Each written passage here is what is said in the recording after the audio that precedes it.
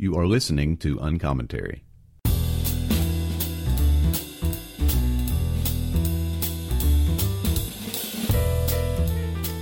I want to talk to you about one of my favorite bookstores.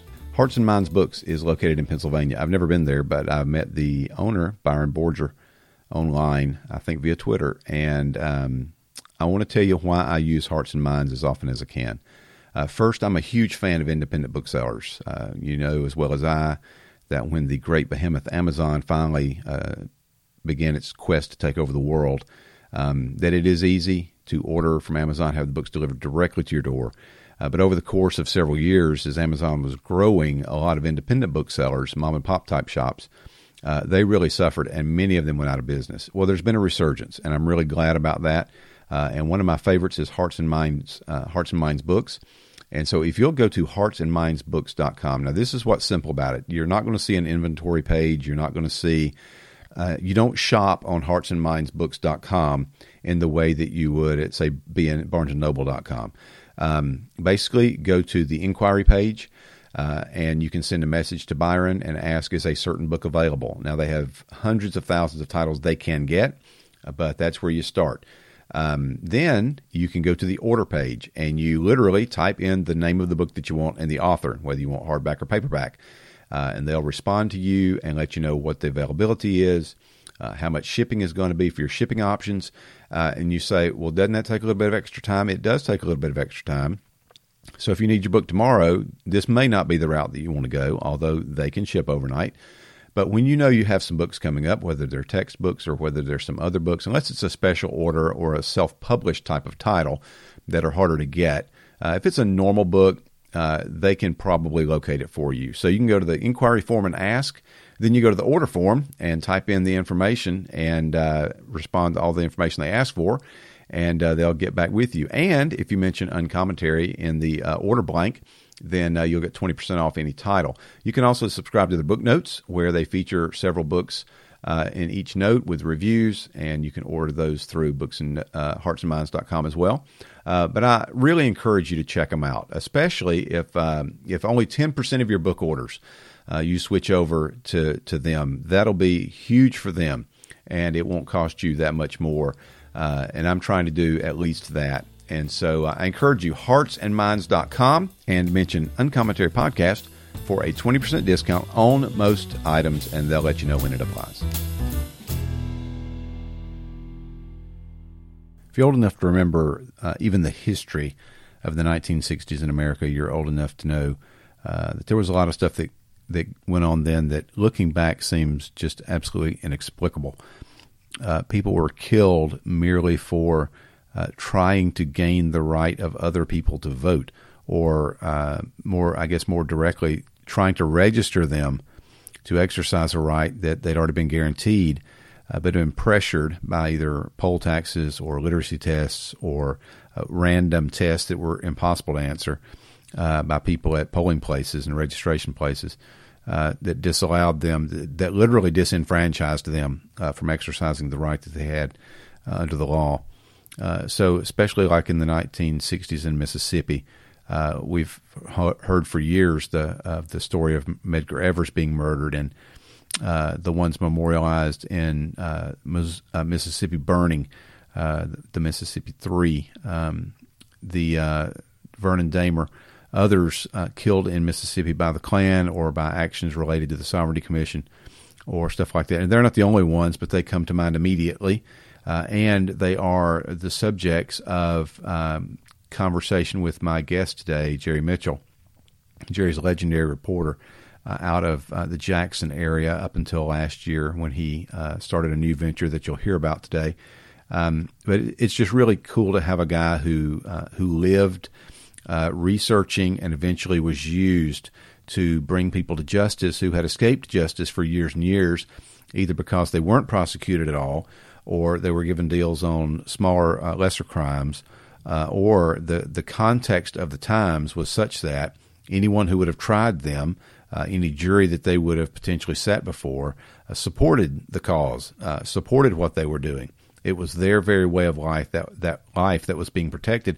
And so killing a few people here and there didn't mean anything. In fact, the where the Mississippi burning 3 men were buried was in an earthen dam, and the owner of that dam made a comment that was recorded that the dam was big enough to bury plenty of people in it. So they didn't mind however many they felt like they needed to kill in order to protect what they wanted to have and deny other people the opportunity to have what they should have.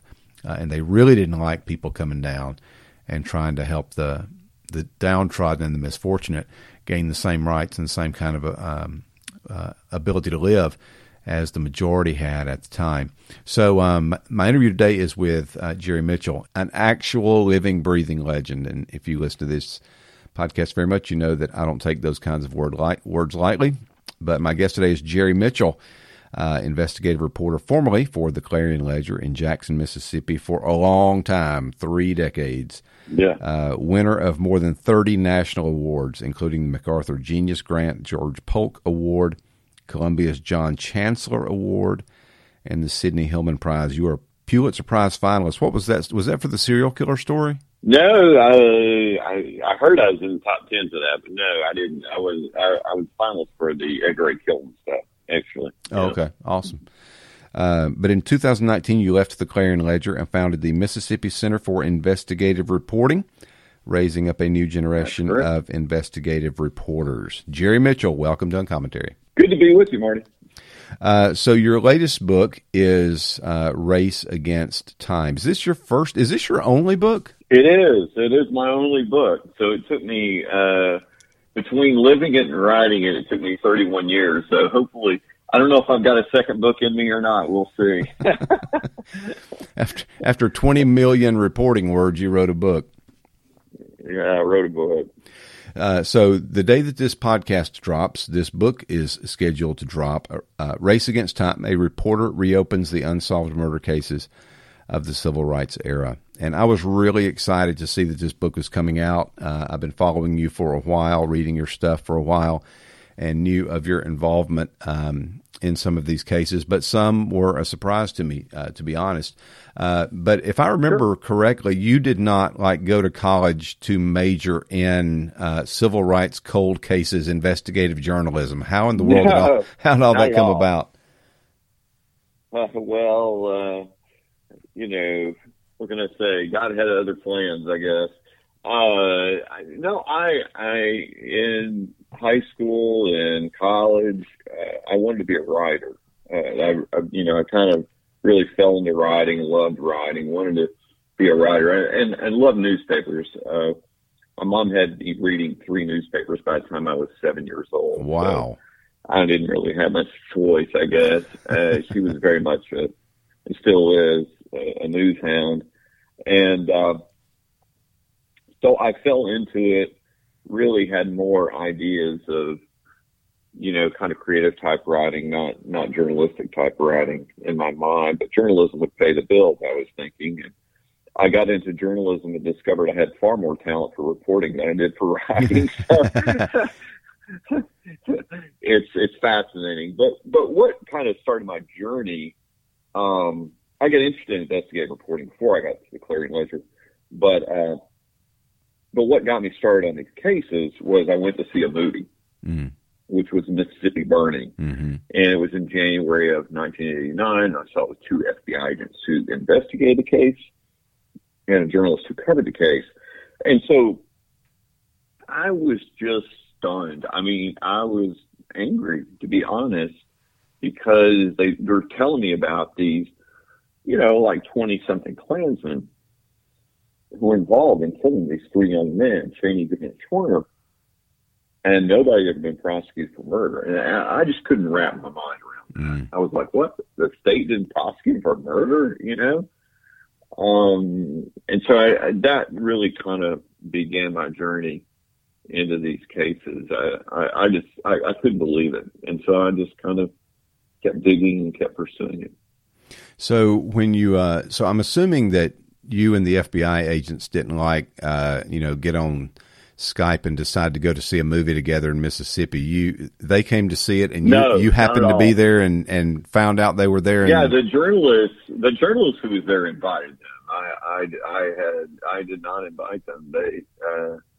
the journalist who was there invited the FBI agents. He's an older man. His name's Bill Miner, and he's in fact all three of the men are deceased now. But yeah, Bill invited me. You know, he didn't invite me. I already had tickets to it, but I didn't. You know, I was in the dark. I mean, Bill invited them to the film. So, so you began your investigation of this in what way? I mean, you don't. I guess you don't just go down to the courthouse and say, "Anybody know anything about this?" Yeah, well, I started. Yeah, exactly. I mean, I started kind of seeing what evidence still existed. And come to find out, there was the transcript still existed, but then I found out, someone had it, but I couldn't get it, and it's one of those kind of things. And then along the way, the second thing that happened that kind of triggered this journey was I got interested in something called the Mississippi Sovereignty Commission. Mm-hmm. And the reason I get interested in it, I mean, I don't know if you're like me, but if someone tells me I can't have something, I want it like a billion times worse. So it was a state segregationist spy agency that existed from 1956 until 1977. It was officially abolished by the Mississippi legislature. And basically all the records, all the spy files sealed for 50 years. Wow. So when I found that out, I was like, there's got to be something in there. I mean, you know what I mean? I mean, there's, you don't seal something for 50 years unless you're trying to protect somebody.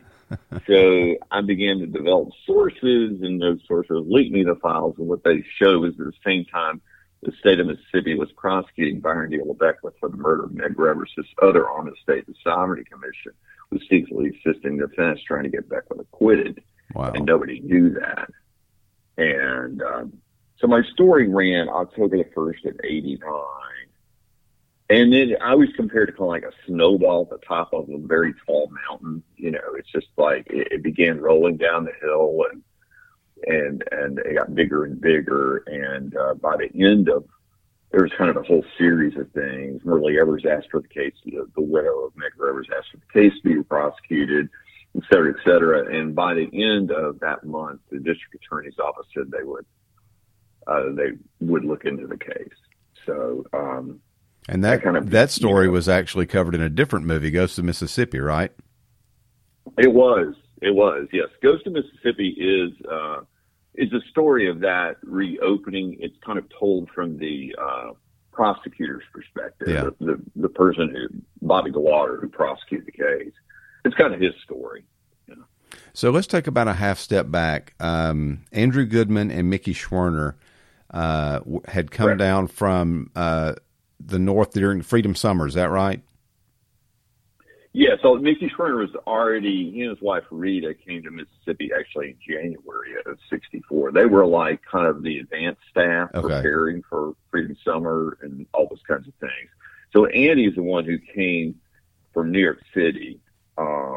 He was going to Queens College, heard about it. And so he, like other college students, came and were part of that Freedom Summer and trained in Ohio, and then they came back to Mississippi, went to investigate a church where Mickey Schwerner and James Chaney had been before and gotten them to agree to open a freedom school. And the church got burned to the ground and the members beaten. And they'd heard they had civil rights activists there. And so that's what happened. And then, of course, they felt responsible, Mickey Schwerner, and I know Rita Schwerner's talked to me about that. And so anyway, they went back, and Andy came with them and went to investigate. And then, of course, it was all a ruse. The deputy arrests them and jails them, and basically that night releases them into the hands of waiting Klansmen who basically took them out and killed them. And and so at the end, buried their bodies 15 feet down in an earthen dam, and they weren't found for 44 days. Wow! If someone hadn't talked, they would not; those bodies would have never been found. So there was a deputy sheriff involved in that murder, or those murders. Oh yeah, there was more than one law enforcement. It was more than one law enforcement official allegedly involved in that. The sheriff, he always denied he had any part in it, but I can't imagine the sheriff not being a part of that. Yeah. You know, something happening in his county, and that was his chief deputy. And then he had like the local law enforcement, and they had been harassing. There was kind of a whole. This was not an isolated incident. Mm-hmm. They kind of been harassing African American men, pulling them over, arresting them, harassing them, and beating them for some time in Philadelphia, Mississippi, before this happened. So that one is pretty. Those two, actually, the murder of Medgar Evers by Byron D. LeBeckwith, and Yes. the murder of the three civil rights activists that were memorialized later in the Mississippi Burning movie, but well known at the time because of the disappearance.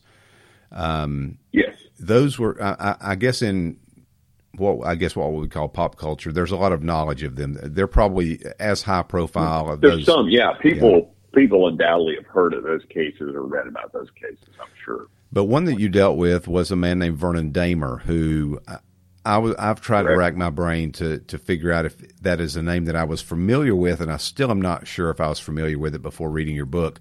But another situation, African American man who was active. Yeah, he was active in voting rights. Yeah. Yeah. So what happened with that story? Well, let me tell a little bit about him, since most people don't know about him. That's awesome. He basically was dedicated to voting rights, and the Klan didn't like that. Attacked him and his family. He'd been involved in this struggle for decades. Okay, a couple of decades. He and his family were attacked in the middle of the night, January 10th, 1966. The Klan firebombed their house, began firing their guns into the house. Brennan Damer woke up, grabbed his shotgun, ran from the house, began firing back at the Klansmen so his family could escape safely out a back window. Unfortunately, the flames of the fire seared his lungs, and he died later that day. A few weeks later, in the mail came his voter registration card. Wow. He had fought his whole life for the right of all Americans to be able to vote, but never been able to cast a ballot himself. And Vernon Damer is a name I would hope all Americans would come to know. Right. He an incredibly courageous man. He was a very successful businessman, entrepreneur, an incredible character. I mean, he was. You'd want him as a neighbor, and a friend. Yeah. That kind of guy. And I know the family well. It's incredible family. So I can't say enough good things about him. But nobody was charged as a result of his death. There were people that there were a few people that went to trial and were convicted, just a few. And the ones who were convicted, it was a little bit of a joke. I mean, like the governor pardoned them or commuted their sentence or released them on work release. Those kind of things. Okay. Is what happened. So when you began to look into it, you found something significant enough that it got people's attention, and they began to look at it again. Was it that nobody was charged for murder, or that nobody hit? What was the significance that allowed you to do further investigation? Well, I wrote about, the family asked, the district attorney to look at the case, and he said, I'll he was acted all interested, and then over time he got cold feet. Mm-hmm. And then another DA came in, so it was like starting all over again. And about this time, I went up, I got a fellowship to Ohio State to get my master's in journalism. So I was literally in Ohio when I got a phone call. And it was this guy. His name was Bob Stringer, but he wouldn't tell me at the time. But he told me he had information on the Vernon Damer case and wanted to meet with me in person. So I flew back to Mississippi, met with him, and there were a couple sons of Vernon Damer. And we met in this little motel room down the Mississippi Gulf Coast. And he proceeds to tell the story about how that he was a recovering gambling addict. Mm. This is kind of part of the story. And one of the 12 steps is to make amends for the bad stuff you've done in the past. Well, he worked for Sam Bowers, who's the head of the White Knights of the KKK in Mississippi, which was the most violent, Klan organization in the United States, responsible for at least 10 killings that we know of. Wow. And so he said that and told, basically told us about working for Bowers. He was young at the time. He helped Bowers type up the Klan propaganda and pass it out. And he overheard Sam Bowers give the orders to kill Vernon Damer. Mm. And so he came forward. The case kind of got reopened in earnest.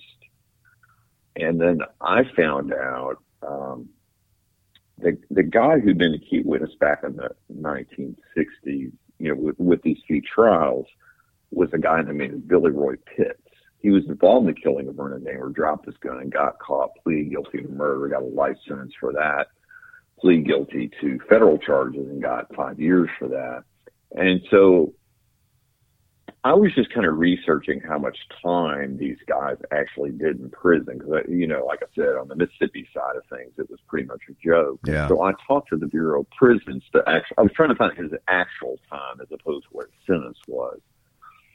And so the archivist told me he was in there, pulled the file and was reading it to me and said he was in there for 3.5 years.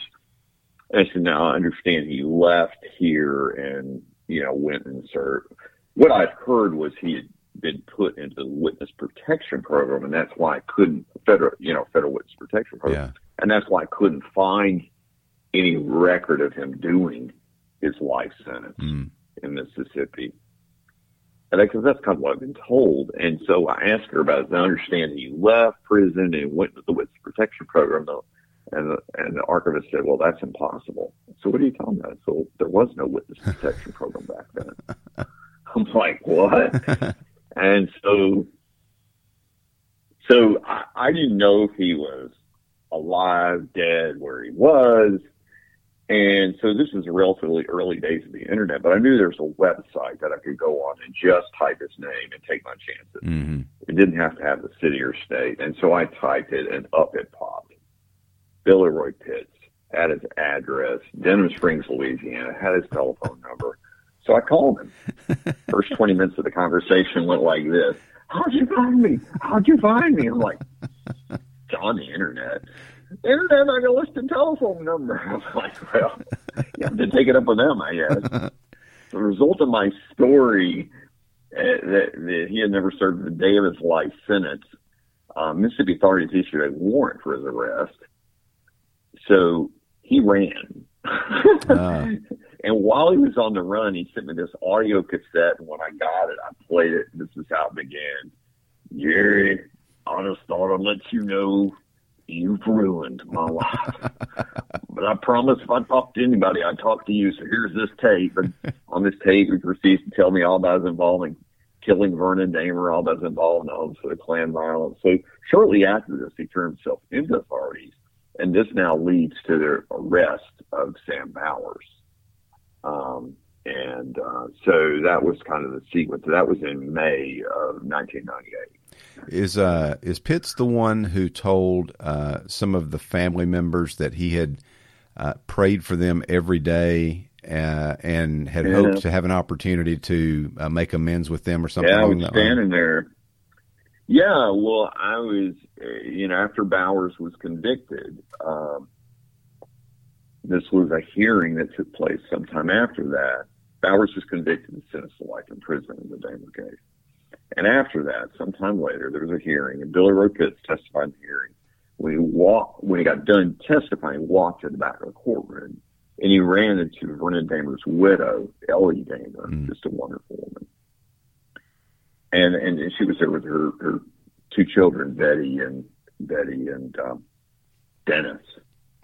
And Billy Roy Pitts walked up to her and apologized for killing her husband and asked her to forgive him. And she forgave him. That's amazing. And she began to cry. And he began to cry. And the children began to cry. And if I'm being real honest, I began to cry. It was an incredible moment, an incredible moment. And I think that's the other thing I loved about being able to do this book is I feel like I've been kind of a witness to history and in these important moments.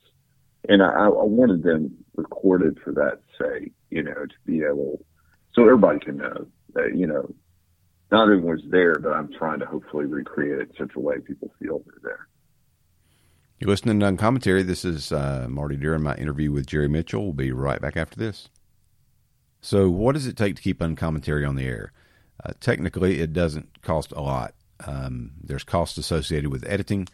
There's costs associated with scheduling. And there's not a lot more, but nobody gets rich off of podcasts that they do from their room and their home. It's all about getting the content out and doing what people like and maybe even need to hear.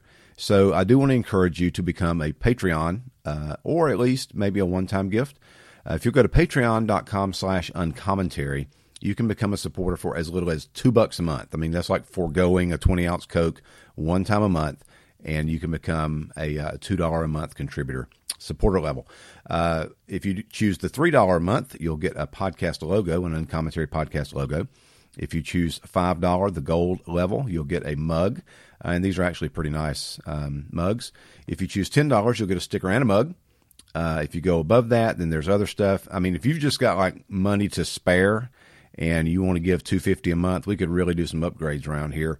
But the reality is it doesn't take a lot, and a little bit helps out a ton and makes it worthwhile. And occasionally I can take my wife out for a meal. If you'd rather do a one-time thing, you can use PayPal, paypal.me/uncommentary-pod. That's paypal.me/uncommentary-pod. Or Patreon is monthly, and these are auto drafts, so you don't have to write checks. You don't have to worry about it. You don't have to go back to the website. The $2 is gone. The $3 is gone, and really, you never miss it. So that's patreon.com/uncommentary as well. And now back to this week's episode. Jerry, one of the stories, you being in Mississippi all this time, and the stories that I was most familiar with being centered in Mississippi, I was curious to see in the contents the names of Addie Mae Collins, Denise McNair, Carol Robertson, and Cynthia Wesley, who were killed in the 16th Street church bombing in Birmingham. That threw me a little bit because I really didn't know you had anything to do with that story at all. How did you get involved in that, and what did you find out? Well, after Sam Bowers was convicted in 1998, my editors and I decided, well, let's just look at, what other cases are being examined right now. Regardless of, we didn't limit ourselves to Mississippi. We were just curious, nationwide, what other cases are out there, et cetera. And so one of them was the Birmingham church bombing that killed the 4 little girls, which obviously I was aware of. I certainly didn't know many details about it, but I was aware of the incident, the horrible killings. And so, long story short, I ended up, I knew the feds were looking at it in that case, not the state authorities, but the feds. And so I ended up reaching out to the guy that was U.S. attorney at the time, who was Doug Jones. And so I ended up driving over to Alabama, and my piece wasn't an in-depth profile of Doug, but I talked, I kind of told about him and the fact that he was looking at the case. And the thing that was fascinating about it is Doug was in law school when there was a previous trial in 1977 where Bob Chambliss, who, by the way, his nickname was Dynamite Bob, by the way, Chambliss was convicted in 1977 of murder. And so Doug had actually attended that trial. He had actually been a law student. He skipped classes, like skipped law school classes to watch that trial. Wow. And saw the closing arguments of Bill Baxley. And so here he was all these years later. Suddenly this is his case. And so it became a passion of his and many others in that office. There are so many people that were involved in that case and did a great job.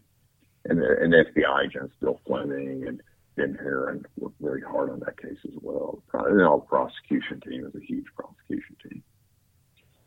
So anyway, I wrote about it, and just did, just kind of wrote that story. Within the context of that story, I ended up talking to Bobby Cherry, who's one of the last living suspects in that case.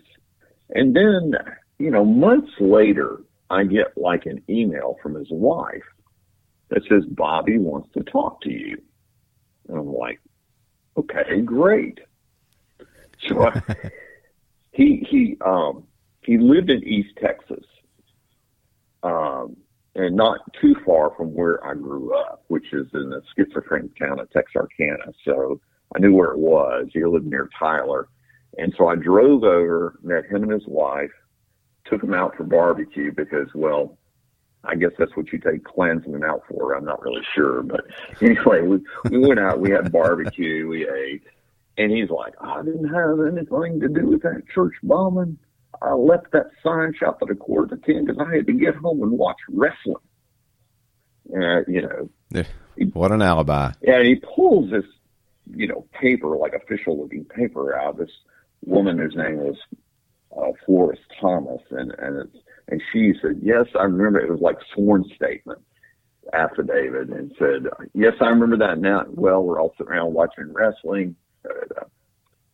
So anyway, fast forward, I talked to our librarian, Susan Garcia, and said, this is what you do as a journalist. You check things out. You don't assume anything anybody tells you is true. Mm-hmm.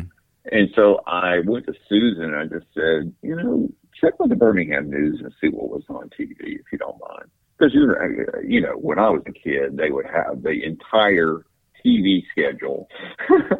Oh, yeah. In a very small box in the newspaper. And I recall that. And so from my childhood, and so she checked and came back and said there was no wrestling. Hadn't been wrestling on for years, it turned out. So it was an alibi concocted later and stuck by him. So I did that story. He got arrested along with Thomas Blanton, who's also charged in that. And they were both convicted and both given 4 life sentences, one for each one of those girls. Mm-hmm. So you spent a lot of time interviewing a lot of Klansmen. You interviewed people who you suspected had killed people. Yes. You went to Signal Mountain, Tennessee, and interviewed Byron D. LeBeckwith. I did. Did you ever feel like you were in danger? I mean, was your wife like taking out an extra insurance policy every other week on you? I mean, how did all that make you feel, and how did it make her feel? Well, she was not happy about it. She was, I think that would be accurate. In fact, when it was like the worst of circumstances because she was, when I went to go interview Byron D. LeBeckwith, she was, 8.5 months pregnant? Is that what it was? I'd figure it out. But something like that. She was 8 months pregnant. Yeah, because Sam was born in May. So she was 8 months pregnant. And here I am going out the door and to go interview Byron D. LeBeckwith, and she's worried he'll kill me. And literally she said to me, I'm not making this up, if you go, I'll never forgive you. Wow. And I'm like, wow, what do you do with those words? And, but I couldn't help but think of Medgar Evers and mm-hmm. I know that, he and Myrlie Evers, having talked to Myrlie Evers many times about it, he obviously did very dangerous things, and obviously she didn't want him going, but she eventually agreed. And I think that's kind of eventually what worked out between Karen and I. I mean, that was kind of what happened, but it was still scary. I mean, you know, when you have a Klansman tell you he has pictures of you and knows what you look like, and that part didn't scare me so much, and describe me accurately in its physical description. So I knew, and this is pre-internet days, so a little harder to get a photo of you. So he described me totally physically, not just my, the fact I had red hair, but, like that I was slim and, different other things like that. It made obvious he'd seen a photo of me. We have pictures and we know where you lived. And that part of it was really probably the most unsettling, because I guess as a person of faith, not to be fatalistic, but as a person of faith, I just believe if someone were to kill me, I just get to go home sooner. That's what I believe. And so I wasn't really concerned about me, but I certainly was concerned about my family. I didn't want them harmed. So I did end up calling the FBI. In fact, I called them a couple different times. So when I picked up your book and I opened it up to your dedication page, and it says, "To the one who loves justice." Yeah. And I immediately knew who you were talking about. I recognized the reference from the Old Testament. But I did not know at the time, until I read that, I did not know that you were a believer. Yeah. So do you feel like your career, let me say it this way. Let me ask it this way. Did you start off in reporting and journalism as what you felt like was a calling, and has at any time you have begun to feel like this is just why God put me on this earth? Yes, I felt that way. I mean, I don't know that I recognized it initially, but I think, I mean, this sounds odd, but I'll say it. I think that if you look at, the odds, what are the odds that all these cases get, happen? You know what I mean? And against all odds. And so I just think, God used me in his way, because God loves justice. And I know that. Yeah. And once I kind of that really soaked in with me, I remember, really diving back into scripture after some of this had happened, and really reading all of what he had to say about justice. And it's fascinating. It's really enlightening. And of course, it's about more than just what happens in a courtroom. Justice is about how we treat each other, how we treat the least of these. Yeah. And so, once I began to realize that's when it really soaked in. I didn't have to wonder whether God wanted this or not. I knew he wanted it. Yeah, so, and that he would do things to make it happen. I feel strongly about that. I mean, their odds have been million to one or more against these cases, each one individually being reopened, and and a conviction resulting after 25, 30, and then with Edgar A. Killen, 41 years.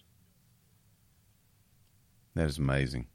So I want to shift gears just a bit, because you're featured, at least you're featured by name in Ghosts of Mississippi. There's a person who plays you in that movie. That's right.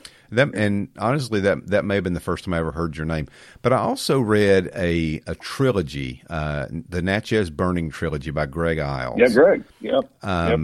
And it seems like there was a character in that book who was modeled on you, a reporter who... Yeah, it's based on Stanley Nelson, a buddy of mine who's a reporter in Louisiana, who's been looking at cases over there. But yeah, Stanley's been doing the same kind of stuff I've been doing. He's been digging into cases over in Louisiana and then in Mississippi as well.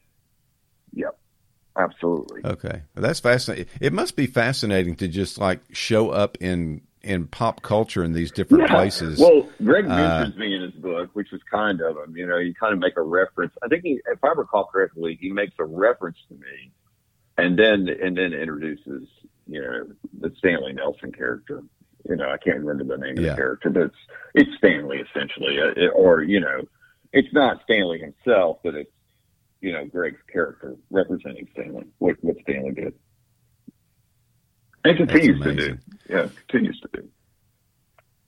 So you are now the head of a different kind of an organization. Talk for just a couple of minutes about that, and then we'll wrap. Yeah, we started. We opened the doors in January of last year. We started the Mississippi Center for Investigative Reporting because newsrooms across the country, and especially Mississippi, are vanishing. And investigative reporting is the first thing to go. I mean, you used to have investigative teams even in newspapers and TV stations. They're gone. They're just gone for the most part. And so our idea, our dream, is to continue to do that kind of investigative reporting that makes a difference. To shine a light into the darkness, because these newsrooms can't afford it. They aren't doing it. They aren't able to do it. And so what we want to do is to provide those investigative stories, that content to them free of charge. And so we're not just a content creator, but a content distributor. And so our stories run literally in almost every major newspaper in Mississippi. They've run on the front page of USA Today. They've run in The Guardian in London. They've run all over. I mean, some of our stuff is run all over the world. We spent this past year investigating prisons, kind of warning state officials about what was going to happen. I mean, the one prison we described as a ticking time bomb, and talked about the problem of gang control. And a gang war broke out. Wow. In that very prison that we wrote about, and then spread to another prison, which I also wrote about the horrible conditions there. And by the end of it, I guess there were 8 or 9 dead or something like that. And within Parchment itself, the prison there have been 16 violent deaths since July. Wow. Or since April. So within 9 months. Within 9 months, there have been 16 violent deaths there. So it's almost third world like. And I just view that as part of our mission. Yeah. I mean, you know, we're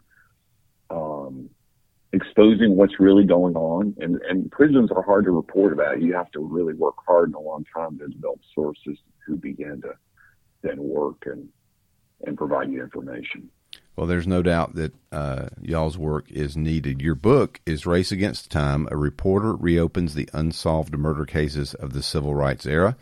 Available hopefully today at Amazon and wherever you buy books, or Hearts and Minds Books, my sponsor. You can email them and get it from them as well. You're on Twitter, but I don't remember your bio. An audiobook. I might mention the audiobooks available as well. Yeah. Are you reading it? I do. I actually read the audiobook. That's I do awesome. all the clan voices, so I had great fun doing it. That is awesome. So you're on Twitter, but I forget your handle. J Mitchell News is my Twitter and my Instagram handle. Awesome. At J Mitchell News. And Facebook, I'm Jerry Mitchell Reporter. Awesome. Jerry Mitchell, the man, the legend, but not a myth. You're the real deal, man. I really appreciate your time. Thanks for being on Uncommentary. Thanks, Barney. Appreciate it. As always, thank you for listening to Uncommentary. If you'd like to keep up with me on Twitter, it's at Marty Duran. If you'd like to follow the podcast account, it's at Uncommentary Please rate and review, and whichever podcatcher you listen to, whether it's Apple Podcasts or Google Play or Podbean or Overcast or CastBox, whichever one you use. If you can rate and review, then that would be awesome. It just helps with search results and gives some credibility. to the podcast itself. And as you have an opportunity, if you would promote it, whether you put the link from uncommentarypodcast.com on your Facebook page, or if you tweet the link or retweet the initial broadcast that it's live, anything like that to help spread the word is always appreciated. And as always, Soli Deo Gloria. This is Marty Duren for Uncommentary Podcast.